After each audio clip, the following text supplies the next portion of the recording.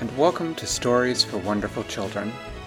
I'm Dan Wendelin, your host and storyteller. Years ago, I began recording the bedtime stories I told my children every night. Now, I'd like to share those stories with you.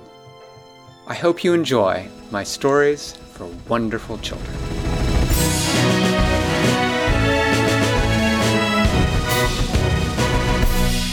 Once upon a time, there was a house. And in the backyard of the house, there was a big stone patio. And underneath the stone patio, there was a colony of ants. And one of the ants was named Peggy. Peggy the ant, yes. She was a worker ant. It was her job to go out and find food that had been left out so that the other ants could come and they could carry it back to the colony so that the ants that didn't get food, the soldier ants that protected the colony and the queen ant that laid new eggs. Was he eating it? Well, she hasn't found any food yet. This is just the beginning of her day. One morning she got up bright and early just as the sun was getting up and she went out to look for food. She wiggled her feelers, which helped her sniff the air and try to find out where there was food. And she really didn't smell much of anything. So she began to walk along in a direction toward a swing set that she knew was in the backyard and where sometimes she'd found food that had been dropped in the past. Well, she'd gone on for a little while when suddenly there was a rumbling in the ground and a great pink head poked up from under the ground. It was her friend Edward the earthworm. She said, "Hi, Edward." He said, "Hello today, Peggy. How are you?" And she said, "Oh, I'm good. I'm looking for food." "Oh, you should just eat dirt like me, then you'd never run out of food. Ha ha ha ha ha ha." She said, "Well, that just doesn't sound very good, Edward. Thanks, though." "Bye, Peggy. Have a good day." "Bye-bye, Edward." She walked along for a while. Do worms really eat dirt? Yeah, sort of. They eat some of the stuff that's in dirt. I don't like dirt. No, people don't eat dirt. Yuck! So, Could dirt make you sick? yes, it could. So, Peggy was walking along, and she came across a snail. And she didn't know the snail's name, but he was going very slowly. Leaving a track of slime. Yes, he was. He was leaving a track of slime because that's what he glided along on. Well, Peggy waited until the snail went by, and then she went through the track of slime. When she got to the other side, she sort of wiped her feet off on a blade of grass, and then went on towards the swing set. At one point, she had to stop because she heard this sound. And she was afraid it was a wasp. Some wasps like to eat ants, so she hid underneath a little pebble. It was cool under the pebble.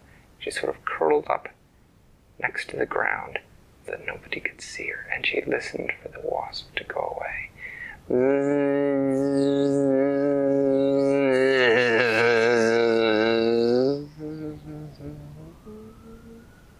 The sound faded.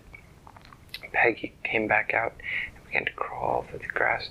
It took her many hours. It took her 2 or 3 hours to get to the swing set. She got out there and she started to crawl across the rocks around the swing set, and she found something. It was clear, and it was made out of sort of a plasticky kind of substance. And when she crawled in the open end of it, there were little tiny drops of something blue that had once been inside it. She tasted the blue stuff, and it was sweet and tasty, and she thought, this would be an excellent food for the newborn ants. So she took several of the drops with her in her mouth, and then she started the long hike back to the colony, where she would tell the other worker ants.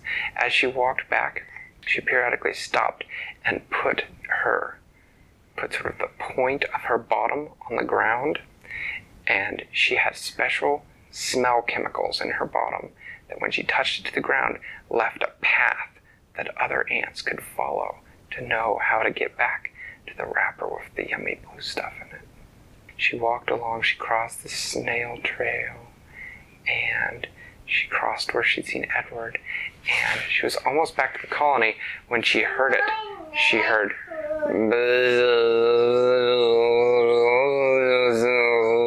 and she looked around and there was no pebble to hide under, and she was sort of out on the stones of the patio, so that wasn't a good place to hide, so she started running towards the colony as fast as she could. She was really running fast, and the wasp went right by over her head, and she thought she was in trouble. But then she saw up ahead there was a crack in the stone, and so she sprinted as fast as she could for it, and she dove into the crack, and she was there in the dark, and the wasp went right over. And then she heard a voice in the dark say, "Who goes there?"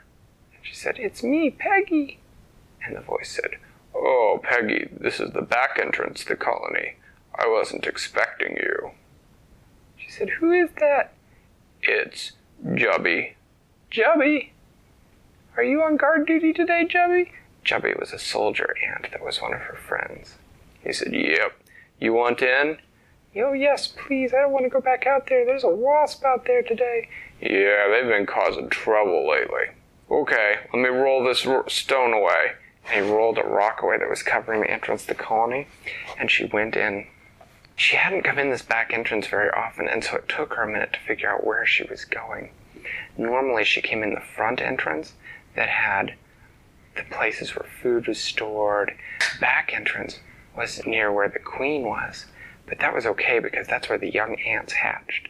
So she walked on, she walked by the queen, and the queen waved to her. Now the queen ant in a colony is the mommy of every single other ant in the colony. So... Is she mad? No, she wasn't mad. She waved to her and said, "Hello, how are you today?"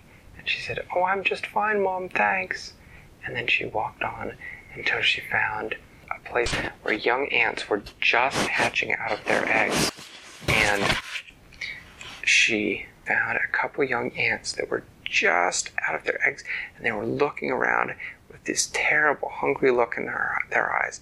And she walked up to them, and she gave them each a little bit of the blue, sticky, yummy stuff. And they each one said, "Oh, thank you! Oh, thank you! Oh, thank you!" Just like that. And she walked right down the line of little ants, giving each one of them just a little bit of the drop of blue stuff. And they started to look not so hungry and sort of look around and explore a little bit more. She could see that most of them were worker ants like her, and she was looking forward to them being ready to come out and help harvest things. Then she reported back to the other worker ants. She told them about the trail she'd left behind, where there was the plastic wrapper with the yummy blue liquid in it.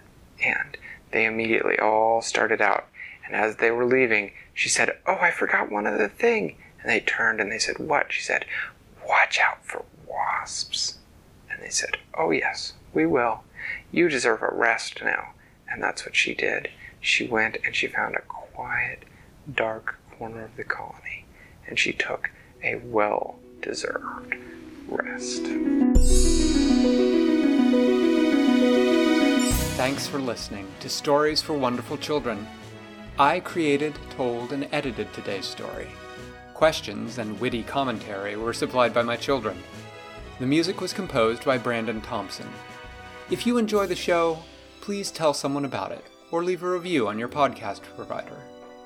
Our email is storiesforwonderfulchildren@gmail.com. You can also contact us on Facebook or Twitter. I'll see you next time.